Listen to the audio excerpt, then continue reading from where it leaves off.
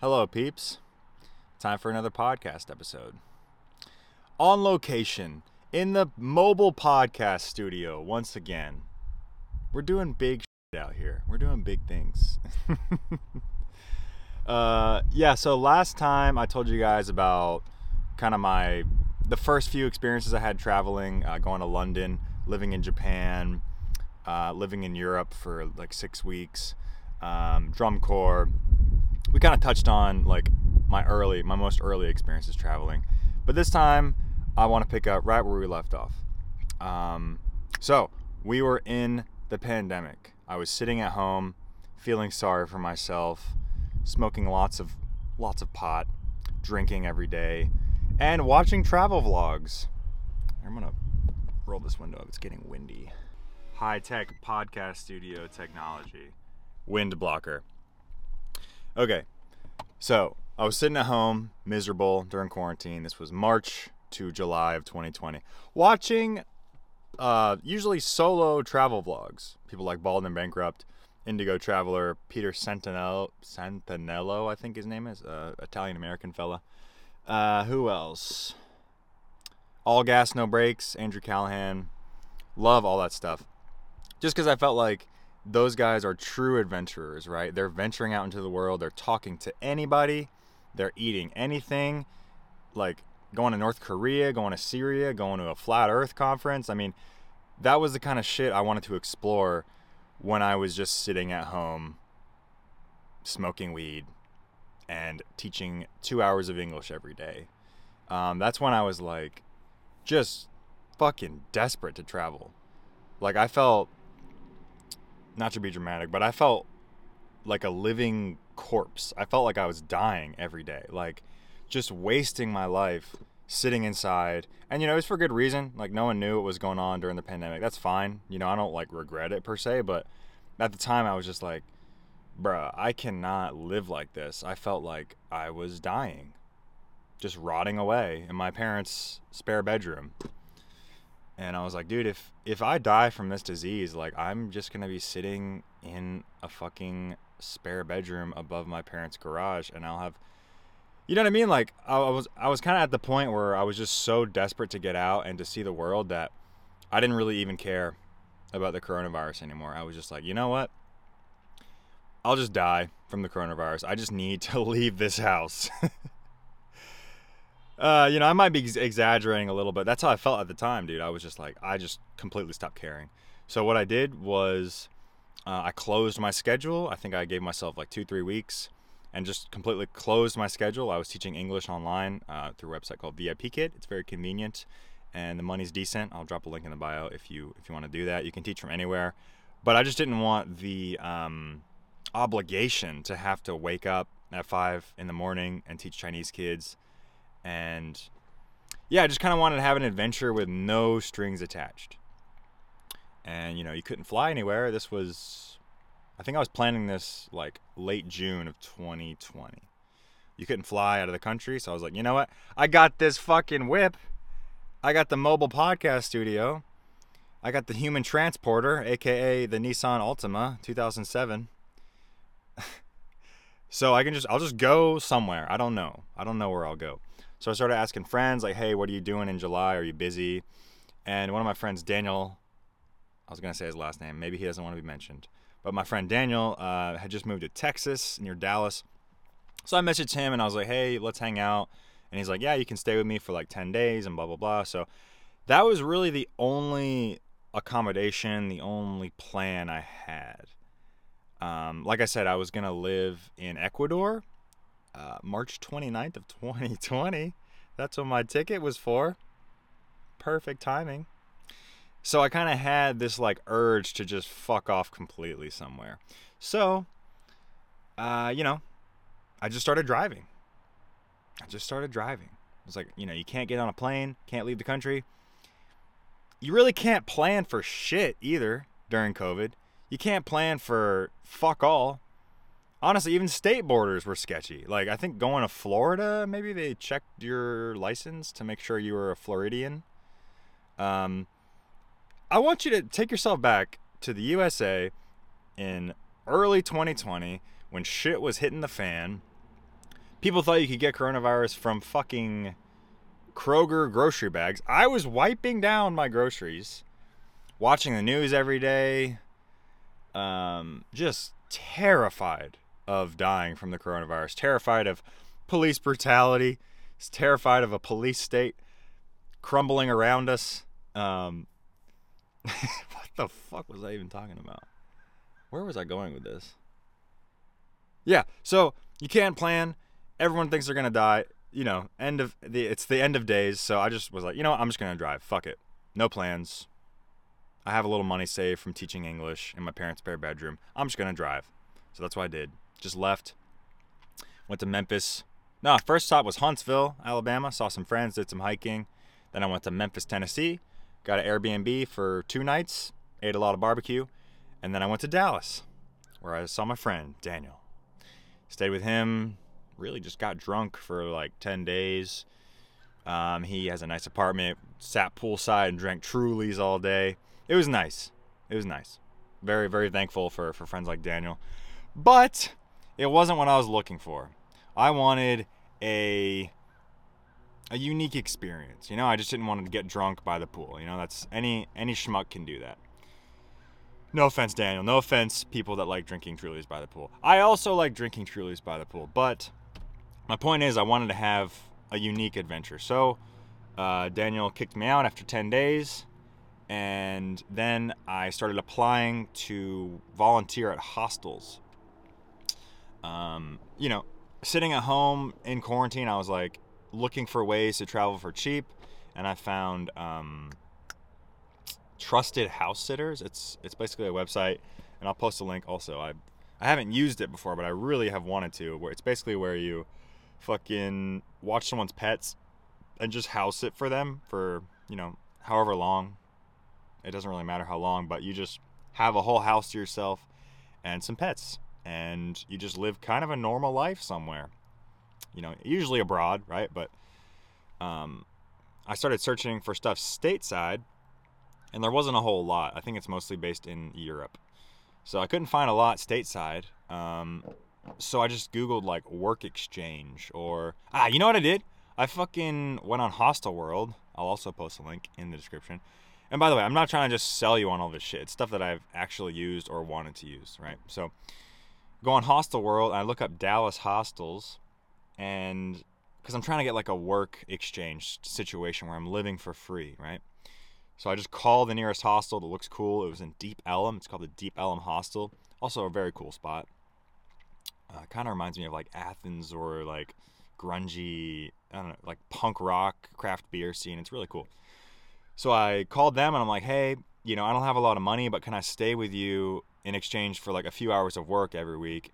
And they're like, yeah, sure, come on in and we'll interview you and we'll see if you're a good fit. So I go in and I fucking, just basic interview. And they're like, yeah, you know, you can stay here. We'll let you stay for, I think I ended up staying for like 10 days.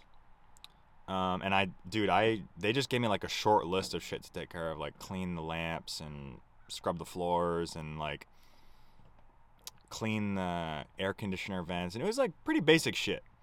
And they let me stay there for 10 days. So that ended up being like a, I don't know, $150 value. So it worked out.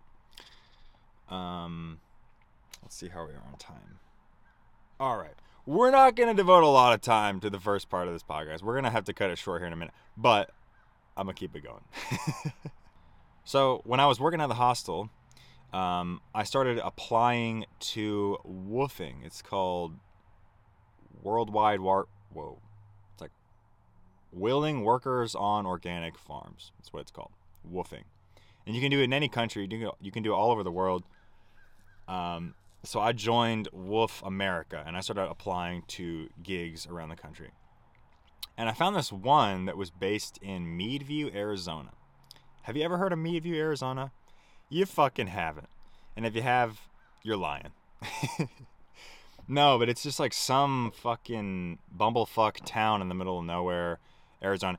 Never mind, it's not in the middle of nowhere. It's near the Grand Canyon. It's like a 10-minute drive from the west rim of the Grand Canyon. So it's like on the border of Nevada, Arizona. It's kind of like a lesser known part of the Grand Canyon. Most people go to the north or south rim because they're owned by the National Park Service, but the West Rim is owned by some native tribe. So it's just, no one fucking goes to Meadview is what I'm trying to say. So apply to this place. It didn't have a lot of information, and yeah, I just applied and I was like, hey, can I come stay? And dude, a lot of these woofers ask that you fill out like a fucking, they make you fill out like a resume, and like some make you take a drug test, and like it's kind of like applying for a job, right? But some of them are more chill. And that was Sunny. Sunny was my host at the Grand Canyon. She was very chill. Really no rules, no expectations, no job application. I just emailed her and I was like, hey, Sunny, can I work for you? And she said, do you have a pulse? Can you lift heavy items? Come on to Meadview. So that's what I did. I started driving from Dallas to Meadview. Took me about 2 days. Stopped off in Albuquerque, New Mexico because I was very tired. Woke up the next day. This is at about 6,000 feet elevation, I think. With elevation sickness. I thought it was COVID. I was losing my shit. I was very scared I had the coronavirus. And all of a sudden, all of my paranoia came flooding back, just like old times.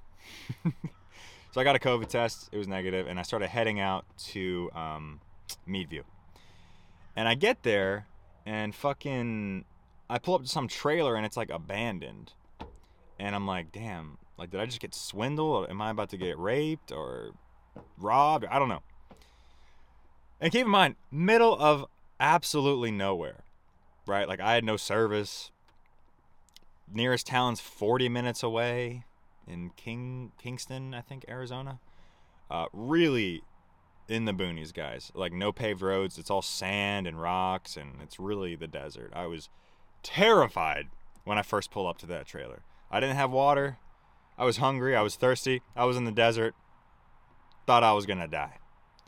But Sunny comes rushing over, and she's like, oh, I'm over here. Here we are. With all these dogs, and she's burning incense, and you can just tell she's a fucking burnout, dude. Like, right away. Old hippie, probably had taken too much acid back in the day. No rules at her place. Just like feed and water the dogs and chickens every day. Smoke as much weed as you want. She would give us weed. She'd feed us. Obviously let us stay for free. I slept in a tent behind her trailer. Yeah, it's really just kind of sketchy situation. I never felt in danger, but I just kind of felt like I was wasting my time sometimes. Because really the idea in these woofing situations is to like learn how to become a farmer, right? Sustainable farming and all that hippie bullshit, right? Is learning. It's actually like learning something. I thought we were going to learn how to farm, to learn how to be sustainable. And we didn't do any of that. We watered her plants occasionally. I gave her dogs and chickens water and food.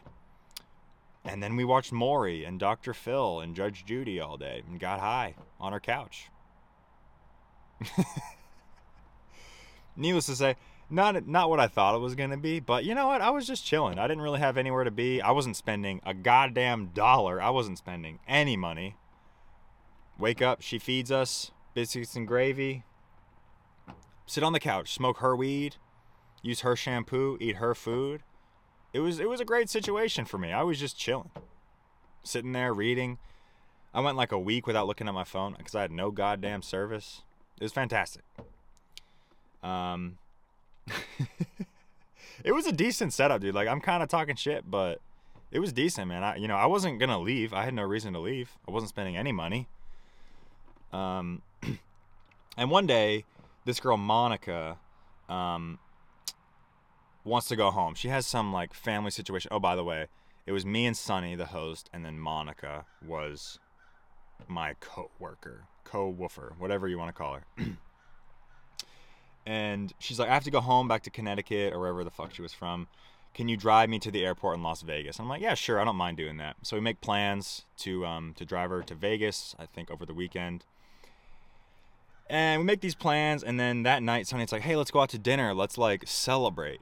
You know, Monica's leaving. You're going to, well, no, I didn't have plans to leave. She's like, Monica's leaving. Let's, celebrate.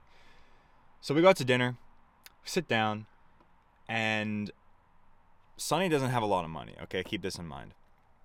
And we sit down in this restaurant, and Monica, I think, had offered to pay for dinner. I don't remember. Either way, we sit down, and Monica's like, nah, I don't really want to eat. And I was like, I don't want to pay for dinner. I don't really have any money either. And then Sunny was like, well, I'm not going to pay for dinner. So we're all just like sitting there at this table. We just get waters, and we're like, all right, we're just going to go home. Sunny had offered to cook us some ahi tuna, right? Some nice fish on the last night. She's like, all right, we're not going to go out to eat, and I'll cook this tuna, and we'll have a nice little dinner. It'll be like a going away party. So I'm like, yeah, sure, great. And so we're on the way home, and then we pass the Dollar General, and Sunny's like, oh, you know what we could do? We could buy pepperoni, and we could make flatbreads, put it on some cheese and some fucking bread. And I'm like, all right, yeah, sure, flatbreads, cool. So she buys the pepperoni, we go home, she starts cooking the flatbreads. And, we eat the flatbreads, but I'm 6'2", I'm, 180, 90 pounds. Like, I'm a thin guy, I'm very hungry, I have a high metabolism, I like to eat. And, in all fairness, that was the deal, right? I exchanged my work for food and room and board. That was the exchange Sunny and I had agreed to. So I asked Sunny, I say, hey, how about that tuna? Like, can we eat some fish? I'm still a little hungry. And bro, out of nowhere, she loses her shit on me. She starts screaming like, oh, you don't work hard and you're just here to take all my stuff, and I feed you and you eat like 3 men, and you eat like a construction worker that's been working for 18 hours, and I can't afford for you to stay here, and basically just fuck off. She basically just told me to fuck off out of nowhere. Sunny and I had not had any bad blood before this. I had no reason to suspect that she felt this way about me, right? I thought everything was hunky-dory, right? I was working a little, I was eating a lot. I'll be honest, I was eating a lot, but that was the exchange. I thought she could handle it if she was on the website, right? On Woofing, right? It made sense to me in my head. But out of nowhere, she just starts freaking the fuck out completely, dude. Like, so imagine if you saw like a rabid dog or like a stray dog. God, this sounds so savage. Imagine if you saw like a stray dog in a dumpster eating food, and you go up to the dog and you like pull away the food. And the look in the eye they would give you, like, that's my food. That's the way Sunny looked at me. It was terrifying. I legitimately felt like she was going to hurt me. And I tried to calm her down. I was like, hey, listen, like, I understand I eat a lot. Maybe we could come to some new terms, right? Maybe I could work more or eat less, or like, we can just talk through this. And bro, she just doubled down. She just got even crazier. She was like, just basically told me to fuck off in so many words. She never asked me to leave, but the next day when I was driving Monica to the airport, in my mind I was like, I'm never seeing this bitch again. So I just packed up all my stuff and drove away. And that was the last I ever saw of her. All right, let's see how we are on time. We should probably go. This will be one video, so, stay tuned. But I'm going to start driving now, and I'll be back here in a minute. Okay. All right, where were we? Let's see. Oh, yeah, I had just left Sunny's house near the Grand Canyon. So, I didn't have a terrible time in Sunny's house. Like I said, I was eating for free, I was staying for free, smoking for free. It was a great setup. And I know I come across as sounding like a bit of an asshole in the situation because I was using her for all of her resources. Which, in fairness, I did try to negotiate with her. I was like, hey, listen, we can come to a new agreement. Let's work something out. And she was like, no, just leave. Well, she didn't even say that. She just threw a psychotic fit and just, I guess, expected me to leave. Because who would stay when someone is behaving that way? But, I fully acknowledge that I was the winner in that situation. I wasn't working a lot and I was staying for free. So, left the Grand Canyon, drove Monica to the airport in Las Vegas. And on the way, Monica was like, hey, let's like make a weekend out of it. Let's like enjoy ourselves. Like, I'll get us a hotel room at like Bellagio, or I don't know, one of those like nice hotels on the Strip. She was gonna meet her sister, and it was gonna be a good time. We were gonna have like a little send-off, little vacation with Monica and me after enduring the wrath of Sunny in her trailer in Podunk, Arizona for a month. Nah, but yeah, we drove there, and on the way I called my friend. His name's John. Shout out John. I know you're watching this because you're a real one. But I called my friend John, who lives in Salt Lake City, which is not close to Las Vegas. And I was like, hey, buddy, I'm on the way to Vegas. It'd be cool if you could meet me there. And he's like, yeah, I'm there. And he just hopped in the car and drove like 14 hours to goddamn Las Vegas to see me.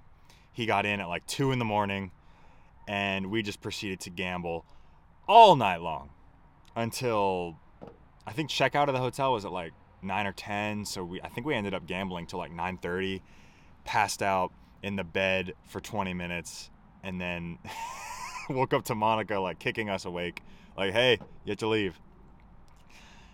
So that was a good old time. That was a great time. Las Vegas was nuts, man. I don't think I'll ever go back unless, I come across a lot of money somehow, but just had a great time. It's one of those like great American cities that I feel like you just kind of have to go to. It's like Las Vegas, Seattle, Portland, San Francisco, LA, Atlanta, Nashville, New York, Chicago, Miami. Those are like the great American cities. I'm sure there's some more, but I just felt like Las Vegas was like a must do. So gambled there, made $200, spent it all on marijuana. Yeah, weed is legal there, and just got high constantly for the 2 or 3 days I was there. Also in the casinos, I'm sure you've heard this, you can just drink for free. The cocktail waitresses will bring you drinks until you pass out, convulsing on the floor. Not that that's what we did, but we did drink a lot and had a great time. I remember drinking fucking Baileys and coffee at like 7 in the morning playing blackjack. Good times. So yeah, I said goodbye to John. Like I said, it was just for one weekend and he had to go back to work. So from there, I had no earthly idea what I was going to do. I think I wanted to like go to the Grand Canyon and go to like Zion, and like there's all these great national parks near Vegas, obviously California, and it's just a lot of cool shit to see out there. I was like balls deep in the West at that point. I had so many options to choose from. So what I ended up doing was driving to Zion National Park. I bought a tent. I bought a sleeping bag. Yeah, and I had like a cooler, and I just drove to Zion and just started camping. I probably did that for like a week at like some like local or some public campsite where you pay each night for running water. And then I was like, you know what, fuck it. I'm going to go to... Oh, before that, I don't want to get sidetracked. Zion was the titties. If you've never been to Zion, for me, it was a spiritual experience. I drove in, and right when I drove in, I saw those cliffs and just like how straight up they are, and they're red, and they're just such a beautiful color in the sunlight, and it's like they were made by God. I truly had a religious experience when I was in Zion, looking at the cliffs, shedding a tear for how beautiful they were. Really, and I felt this strong sense of like awe looking at them. And let me explain myself. I mean, like, I don't know how they got there. I'm not a geologist. I'm not God. I'm not really knowledgeable about rocks at all. So I'm just looking at these rocks, not knowing how they got there, not knowing how old they are, really not knowing shit about them. But I just feel this strong, like, I don't know, gravity for how beautiful they were. I hope I'm making sense. I'm not sure if I'm making sense right now. It was like I was looking at something so unknown and so beautiful that I just was in awe. And, you're looking at these rocks, and they're so much older than you are, and they were here millions of years before you, and they'll continue to be here millions of years after you're gone. And yeah, and I'm just some little ant human, just some little small piece of life that's lucky enough to be able to take in the gravity of my experience. So yeah, I just felt, it was hard to put into words. It was a religious experience being in Zion. So hope I haven't lost anybody. Hope I haven't lost you yet. So I was at this public campsite, and then I was like, you know what? I'm gonna go off into BLM lands, Black Lives Matter lands. No. It's Bureau of Land Management. It's federally owned land, so you own it if you're an American citizen. I own it. We all own it as American citizens, but not if you're an illegal. So yeah, it's free to camp on. You go there, do what you want. You hunt, you fish, you camp, ride your four-wheelers around. It doesn't fucking matter. It's your land, basically. So I find this little campsite, set up my tent. So keep in mind, I'm still new to camping, especially solo camping. I never camped a night by myself ever. So I set up my tent near some creek in Zion, and Zion National Park is huge. It's like one of the biggest national parks. It's fucking enormous. They have all these entrances. So I just drove off to some random little part of it and set up my tent. And I was ready to go, and I started hiking for the day, doing some day hikes. And I was like trying to do something kind of sketchy. I was trying to hike a very far distance, something like 5 miles or 7 miles or something. But it was like 3 p.m., so the sun was about to go down. And it was a very ambitious hike. So basically, in order for me to get back to my car on time, I would have to bail on the hike. I had to leave, find an exit to the road and just start walking on the road. And, it's middle of nowhere, Utah. And you know how rural people are. They're pretty trusting. So walking on the side of the road and someone just pulls off and is like, hey, you need a ride? And I was like, fuck yes, I need a ride. And keep in mind, I'm like shirtless, like, hippie, like, I don't know. I don't think I looked very presentable. But these people were just like, hop in. We'll take you to your car. It's up the hill, and we'll you'll be on your way. And we're in the car, and we're making chit chat. And come to find out, they have a cabin at the top of the mountain that I was hiking on. And it's like their weekend home, and they're going to go stay there for the weekend. And they're like, hey, you should come stay with us. And I didn't have any second thoughts. I was like, yes, I am staying with you. They seemed like affluent, white people. Like, I didn't really have anything to to fear, I guess. I don't know. They seemed really nice. Yeah, is that a bad thing to say? I don't know. Whatever. Okay, so they drop me off in my car, and I drive back down the mountain where we came from to collect my camping gear. Drove back up and met them at their compound. It was a compound, people. It was a gated community, but like rural. So it wasn't like super like fancy entrance, but still it was a gated, you have to have a code. You go in, they have like a private pond. It's like a compound they have in the mountains. And I pull up to their house. Nice big cabin in the mountains, no cell service. They have one of those razors. It's like a four-wheeler, but way, way, way more badass. It's street legal. Really great suspension. They just have all kinds of toys there and like dirt bikes and they're like, hey, yeah, you can stay in our house. Like here's a guest bedroom. You can just stay here for the weekend. And I was like, fucking hey, that's crazy. Thank you so much. Please do not axe murder me. So, dude, it was a fucking great weekend. And I wish I had the camera at that time, but I wasn't vlogging. I was just like posting on Instagram. But I cannot remember their names, but they were fucking amazing people. I mean, to be so trusting to just let a stranger hippie into their house. Dude, they fed me 3 meals a day. We had dinner, we prayed, Mormon prayers. They were Mormons. They let me go to a Mormon church with them, but it was COVID Mormon church, so it was just like reading out of a Bible. Oh, I learned I learned there that every Mormon in the world has a book that they read from. It's, obviously not the Bible, or they do read from the Bible. But they have an additional book that tells them what to learn every Sunday. So, fun fact, every Mormon in the world learns the same thing every Sunday. Yeah. It's definitely a cult. But, dude, I will say, they were some of the nicest people I've ever met. They did not push their religion on me. They didn't get weird at any point. They were just cool fucking people. Really nice, really generous, obviously very giving. Just world-class people, man. They took me out on the Razor. had nice little adventures, and they took me hiking and showed me around, and they pulled out my national park map and like plotted out great hikes to go on, and they're like, yeah, go on this hike, go on this hike. Dude, just amazing people. Like, I'm feeling like warm and fuzzy inside just by talking about them. They were great.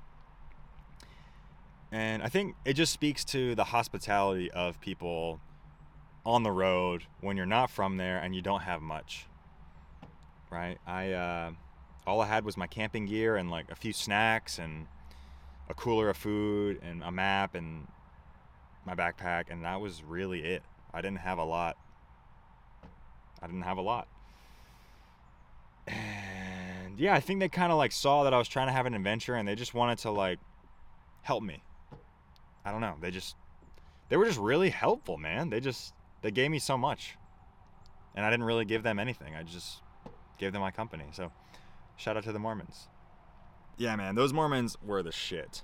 I think I had like kind of a negative view of Mormons before that. Like, I didn't really know much about them. You know, I thought it was like a cult or whatever, which it is. But they were some of the coolest people I met on all my travels. They were amazing. Ah, dude, good times. So yeah, after I split ways with the Mormons, I fucking just hiked in Zion. Yeah, nothing too crazy there. Where did I go after Zion? I went to Bryce Canyon. Bruh, just a few days after Zion, I went to, or maybe it was the Grand Canyon. I can't remember. I went to the Grand Canyon. I definitely went there. That was great. Hiked inside of it. Hiked out. Thought I was going to die from dehydration. It was all good, though. Yeah, Grand Canyon was great. And then I went to Bryce Canyon National Park. I had never heard of it till, like, all the Mormons were like, you have to go to Bryce. You have to go to Bryce. It's another national park in southern Utah. It's amazing.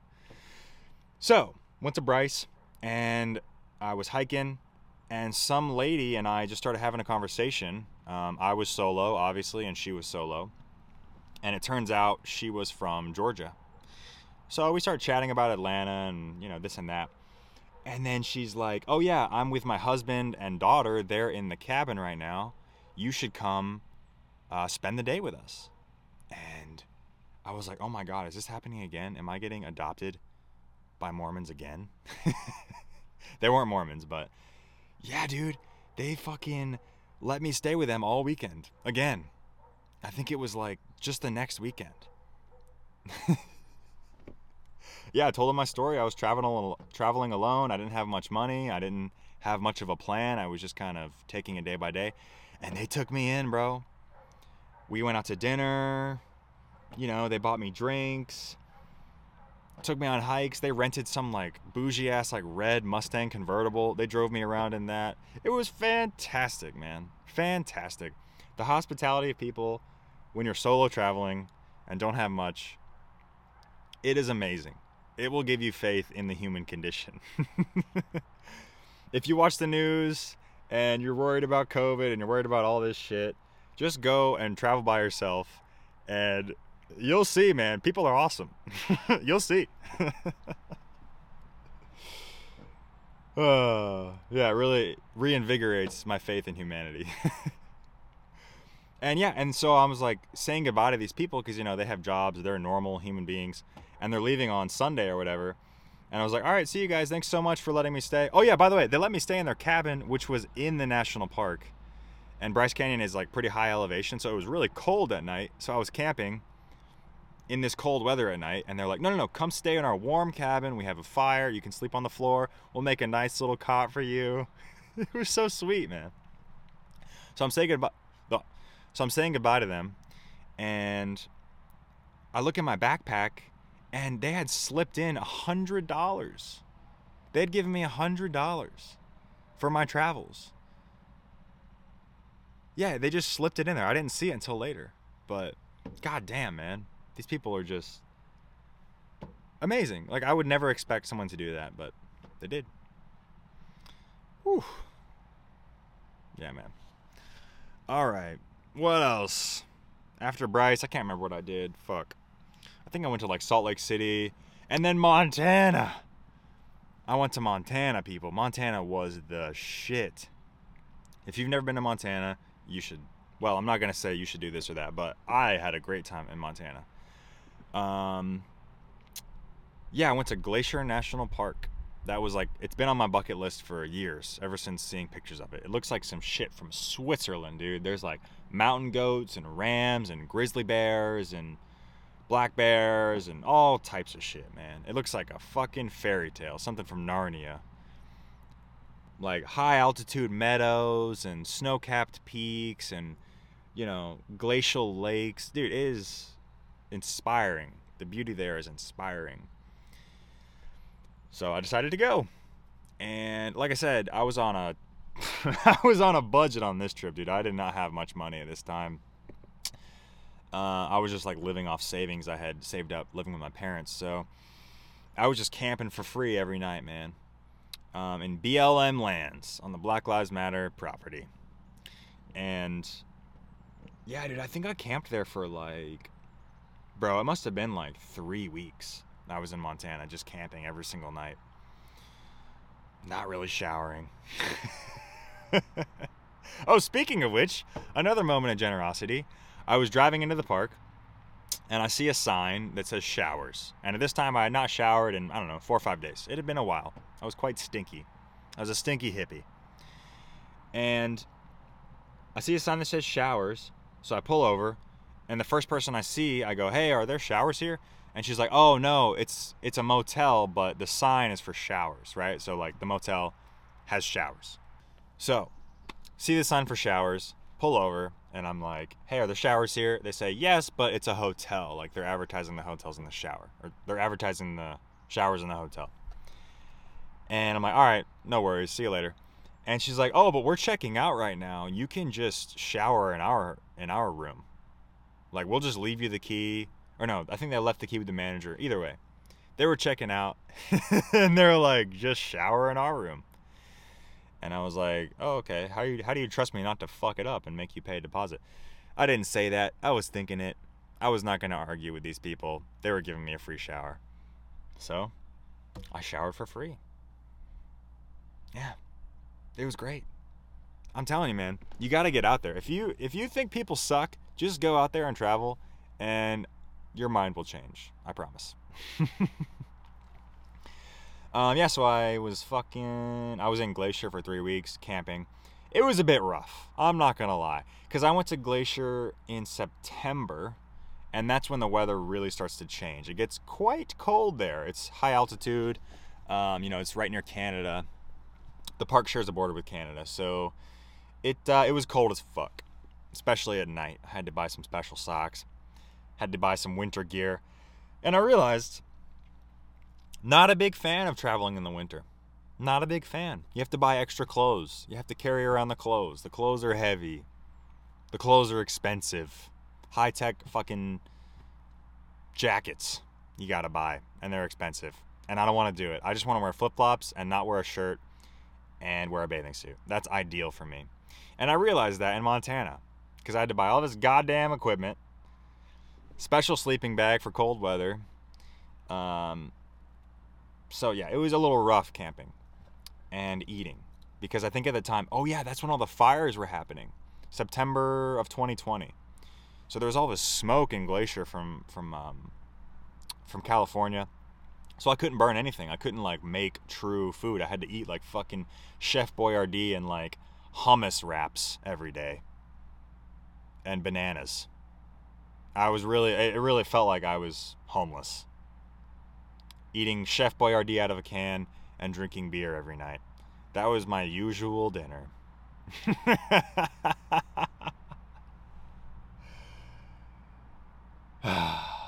That's the price you pay for long-term travel on a budget, right? Like, I did not plan worth shit when I left. I told you guys I left with about 10 days worth of plans, and that's it. From Atlanta, I had 10 days worth of accommodation and Airbnbs and friends to go see, and that was it. The rest of it was purely just sending it, winging it every day, not knowing where the fuck I was going to go, what the fuck I was going to do. So, I was just near Glacier, and I was like, oh shit, it's getting really cold. I should go see Glacier before it's like miserably cold and the roads are closed. So I drove up there in September.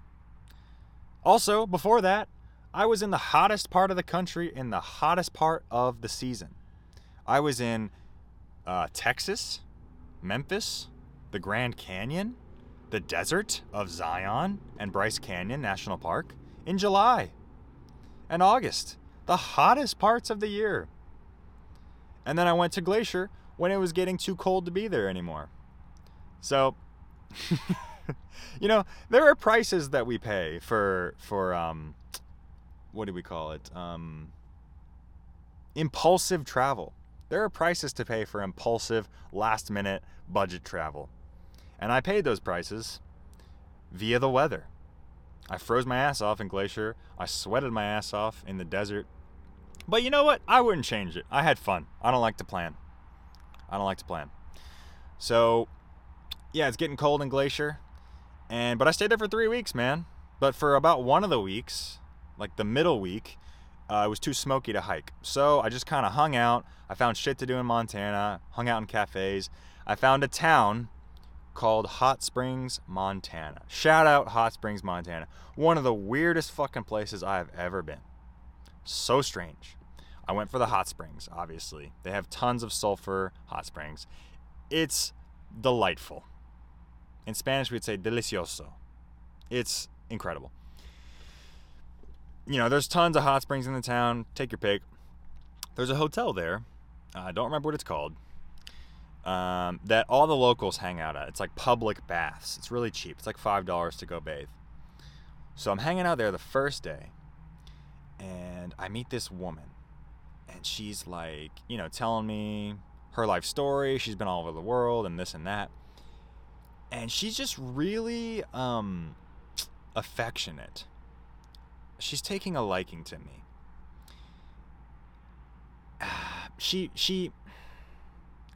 Okay, this is a little weird. She asked me to come back to her house. Okay, keep in mind, she's like in her 50s or 60s. Okay, she asked me to come home with her. Not in a covertly sexual way, but I knew that's what she was getting at. And she asked me if she could cook for me. She wants to cook for me. She wants to have me over. If a younger, more attractive woman had offered this to me, I would probably say yes. But being as she was a senior citizen and just coming off a little too strong, I declined. And she's like, oh, you know what? I'll just bring you some soup later. Okay, a little weird, but I'll take it. So I'm bathing, whatever, and she comes back. She leaves, she comes back with a bowl of soup. And she's like, here, I brought you this soup. Please enjoy it. And bring back the Tupperware when you're done. I think the Tupperware was the scheme to get me to come back. I ate the soup. Probably shouldn't have. Might have been roofied, but it wasn't. It was delicious. It was very good soup. And so she gives me the soup. And we're like parting ways. And I'm like, all right, I'll see you later. And she goes, I love you. Excuse me? You love me? Okay, thanks. See you later. See you never again. I will never interact with you again in my life, I hope. Please do not talk to me again. Yeah, that was a crazy one, man. And the more time I spent in Hot Springs, Montana, the more I realized that's just kind of how the locals are. They're just a little off kilter there in Hot Springs, Montana. And it turns out there's all kinds of minerals and elements and chemicals in the water that make people a little different. You can, at the hotel I was at, there's actually a sheet you can print off with all the minerals in the water. And one of the minerals is lithium. Let's take a minute. What is lithium used for? Lithium is an antipsychotic drug. So, I don't know. I'm not a fucking doctor, all right? I'm not a pharmacist. But I think if the water is laced with something that they give people to not be psychotic, I feel like it's going to make them a little, like, drugged, right? It's going to make them act a little funny. And people acted very funny in Hot Springs. Oh, by the way, lithium is an element. It's a naturally occurring. It's not like Prozac or some shit in the water. It's natural. But still, it makes people act in a strange way. That's my theory. Another group of crazy people I met. This one is legendary. All right, I'm sitting outside of the hotel, drinking a beer, like a normal American, and these two Native American guys pull up, and they're talking about Dude, I don't even know how we got on the subject, but they thought that they were aliens.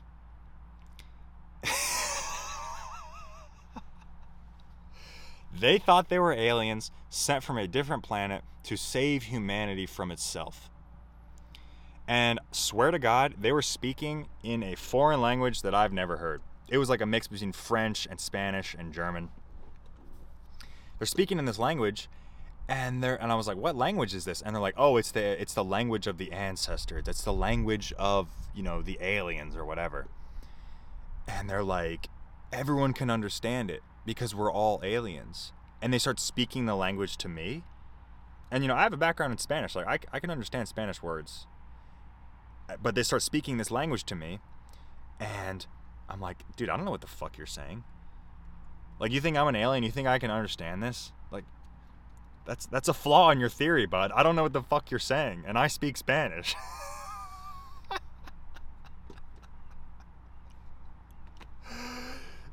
Either way, they thought they were fucking aliens, okay? And, wow, this one was a doozy. They thought I was an alien. They're like, you've been sent here. We're here to help the humans. And I was like, all right, so we're the aliens. Who are the humans? If everyone's an alien, how are we going to help the humans? And I don't know. It was a very jumbled up theory, But... Woo, Hot Springs, Montana, man. People are loopy there, bro. Whew. I say that like I'm judging them, like, oh, these guys are fucking crazy. They think they're aliens. But my dumb ass drank ayahuasca, and I think I can talk to aliens. So, who's the retard there? We're all just idiots. Oh, man. Okay, one last story from Hot Springs, Montana. So, one night I was at trivia night in the town watering hole, this shitty little bar in the middle of town. And it was trivia night, and I walk in, and I see this family, and they're like, here, come play with us, We need an extra member, right? So I go sit down with them, play trivia, and at the end of the night, they're like, where are you staying? And I was like, oh, well, I'm camping, like, in the national park. Right, I think maybe at this point I was driving back and forth. I can't remember. I was trying not to hike, though, because there was all these advisories. Dude, I was waking up each day with bloody noses because of the fucking smoke. It was bad. So I was trying not to hike. So I might have been staying in the national park at this point. I can't remember. But I didn't have, like, a legit accommodation, okay?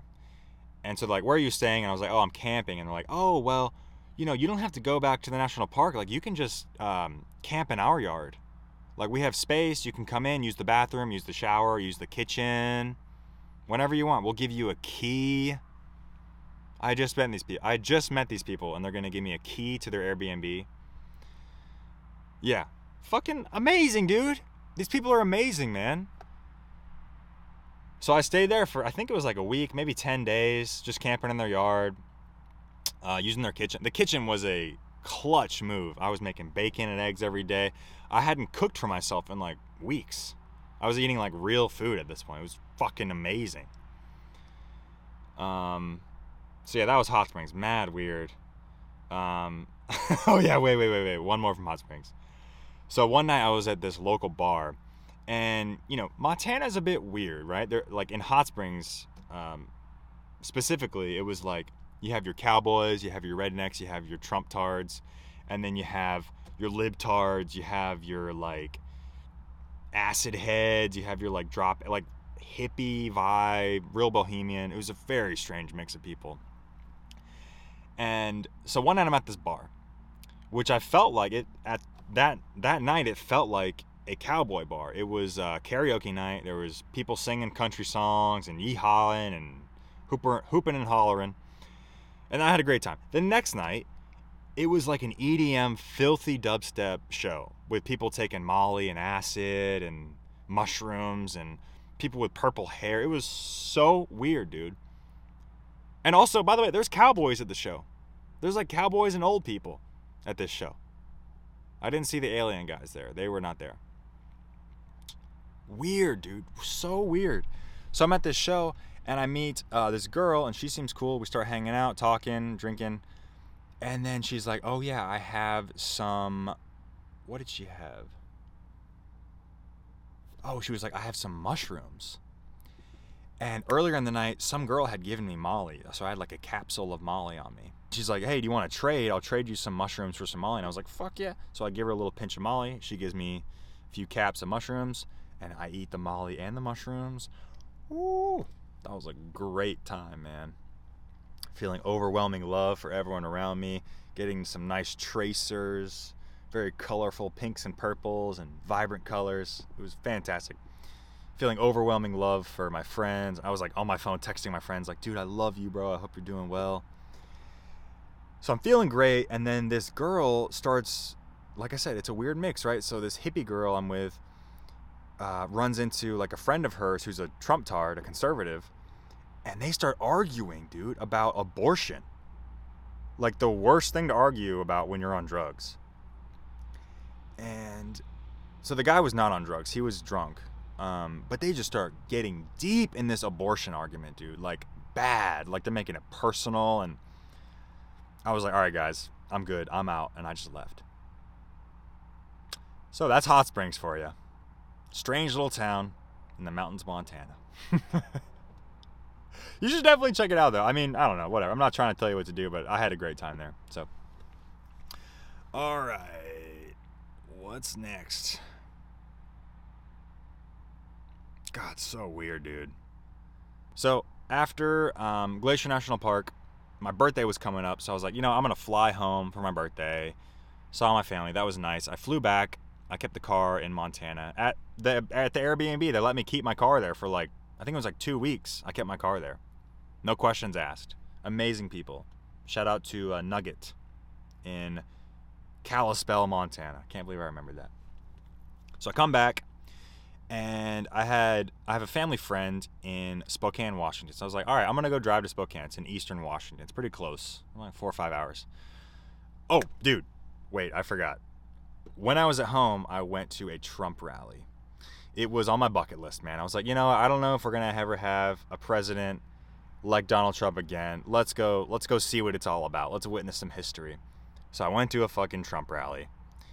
And you know what? I had a great time. I had a great fucking time at the Trump rally. Don't support the president in any way. Really don't like Donald Trump. But I just wanted to see the cultural phenomenon, right? And I gotta say, people were outstanding. I hitchhiked with a guy. Very trustworthy people. Great. I had a great time. It was like a music festival. It was really, really fucking fun. I mean, hearing Donald Trump speak was horrible, but everything else was great. So... if he's president again, you should go to one of his rallies. Next time he runs, go to one of his rallies. So anyways, go to this Trump rally, hop on a plane, get in my car, drive to Spokane. And I'm staying with my friends in Spokane, and it's like a family friend, and then she has a son who is like kind of immunocompromised. And I didn't tell them I went to the Trump rally. I done fucked up, guys. I didn't tell them I was in a big public space. And the kid's immunocompromised, and the mom, like my friend, just loses her shit. She gets really upset with me. She kicks me out, makes me get a COVID test. It was not good. Not a good time. Very, very sad. Very regrettable. So I'm sorry about that one. So I leave Spokane, and I have a friend in Seattle, and I was like, hey man, I'm in Spokane. Like, I just got kicked out. Can I come stay with you? And he's like, fuck yeah. No questions asked. Hospitality strikes again. Just awesome people. I mean, this guy was my friend, Michael. Shout out Michael. But everybody else was strangers.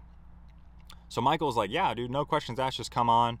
And I was like, oh, yeah, I was at a Trump rally. Is that cool? And he's like, that's fine. So go stay with them. I ended up staying with Michael for a month. A month in Seattle. I tried to pay them rent, dude. They would not take my money. Dude, you know what a month of rent in Seattle goes for? It's probably like at least $1,200. At least. And I didn't pay a dime.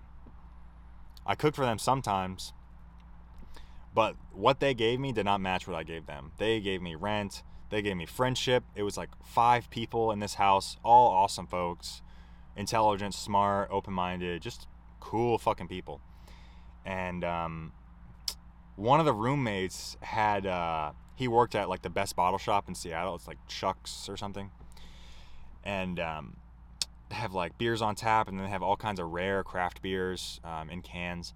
And fucking dude, every night he would come home with just handfuls of beer. Like a little 4-pack at this place in Seattle was like $35-$40, dude. Like rare craft beer. I had never seen beer that expensive. So it's the night of the election. It was in November of 2020. And we were all preparing for a shitstorm. We were preparing for Trump to win again, right? We didn't know what the fuck was going to happen. But the last time it was horrible, right? The last election. I had a terrible time. I mean, I don't really care how you feel. Like, I'm not worried about your politics. You can support whoever you want, but I had a bad time. So we're preparing for the worst. We're going to the liquor store or Chuck's bottle shop, and I get like 2 4-packs, right? Because they're like expensive, right? I didn't want to spend a shit ton of money. So I grab a couple 4-packs, and I go to the register, and he's like, "What are you doing, dude? Like, just take whatever you want. Like, it's on me." And he gets a fucking pallet, and is just filling it up with beer. He's like, "This is a good sour, this is a good hazy, this is a good nutty IPA." I'm like, "All right, dude, lay it on me." And he's just filling up this fucking pallet. Hundreds of dollars worth of beer. We go up to the register. It was like $215 for all this beer. And then he just enters in some code and gives it to us for $5. $5. For the best craft beer in the world. Is amazing. So yeah, needless to say, I had a great time in Seattle. And yeah, like I said, they let me stay for a month, dude. I didn't pay them shit. They gave me all the beer I could drink. They cooked great meals every night. It was a fantastic situation. So shout out to my friends in Seattle. Thank you, Michael, for letting me stay with y'all. Let's see. Oh yeah, when I was in Seattle, Biden won the election, and you know Seattle, it's like the most liberal city in the fucking country. So they were losing their minds. There was a parade. People were out drinking in the streets. All of a sudden, COVID did not exist. It was fantastic, man. Yeah, at the parade, I saw Antifa there. They were there to keep the peace and control the crowd and whatever propaganda you want to believe. But they were there, trying to intimidate people and shit. But they were actually chill. It was fine. They were just there, just keeping guard, I guess. And that was in Chaz, the Capitol Hill Autonomous Zone. So that was the area in Seattle where Antifa was controlling shit, and they didn't let police in. Dude, they had taken over the police station. I don't remember. I think it was summer of 2020, all that madness. Antifa took over a police station. They kicked out the police officers out of their own station. So when I went there, it was November of 2020, a few months after, and the police station was completely barricaded. All the windows were boarded up.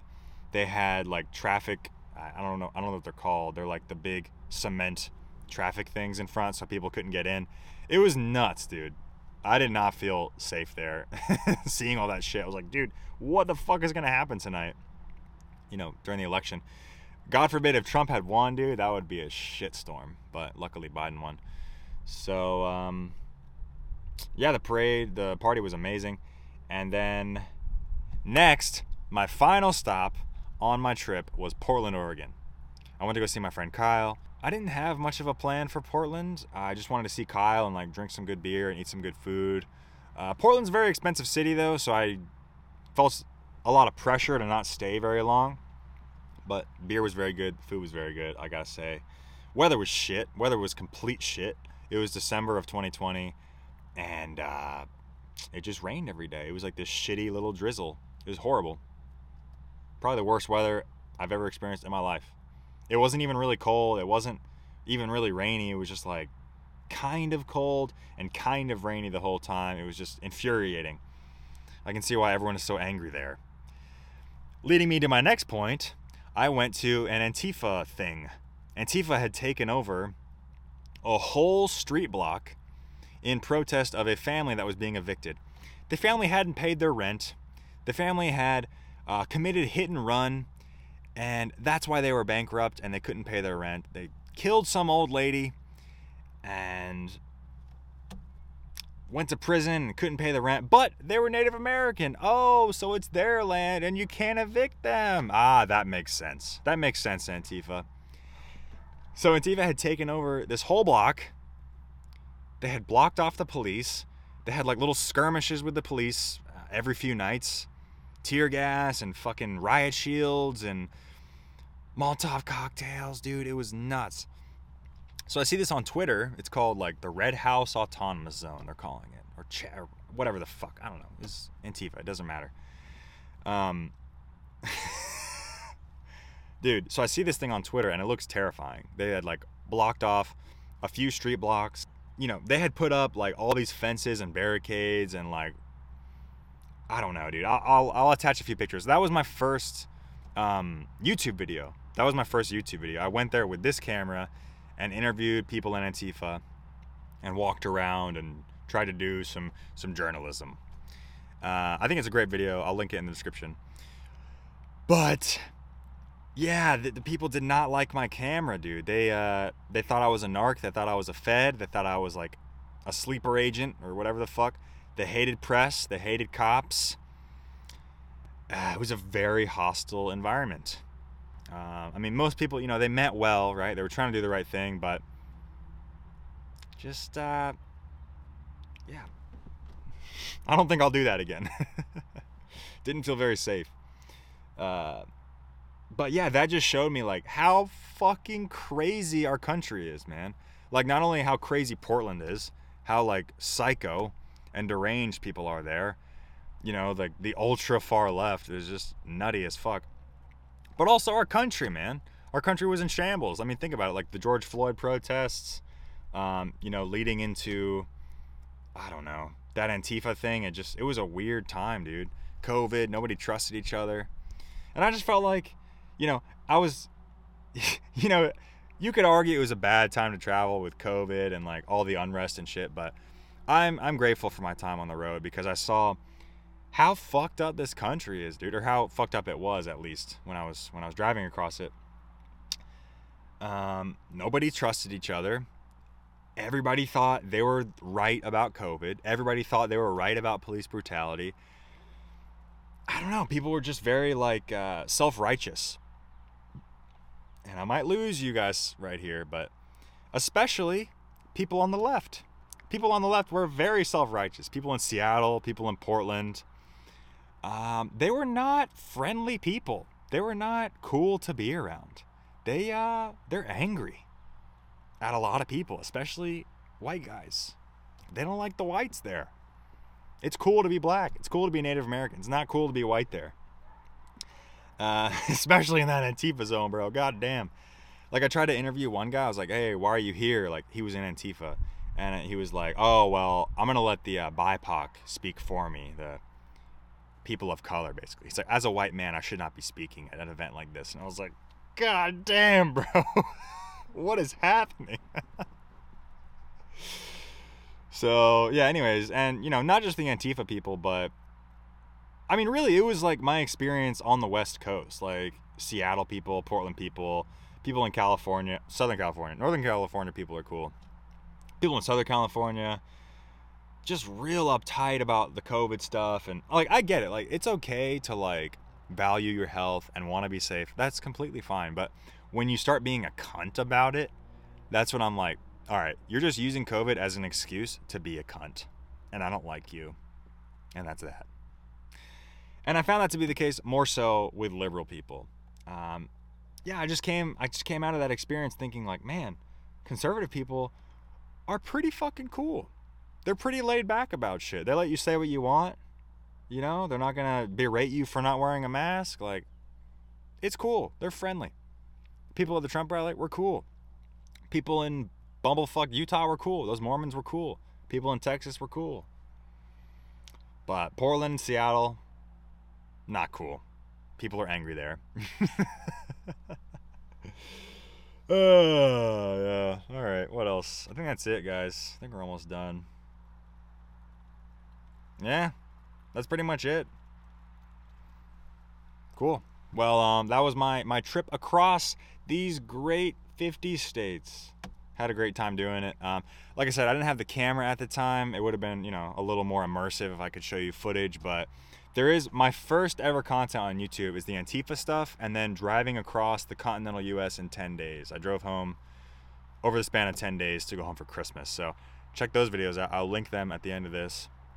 You can see how I started on this journey. of being an influencer and changing lives. All right, guys. Thanks for watching another one. Thanks for watching to the end. I appreciate you. Much love. And yeah, see you in the next one. Peace.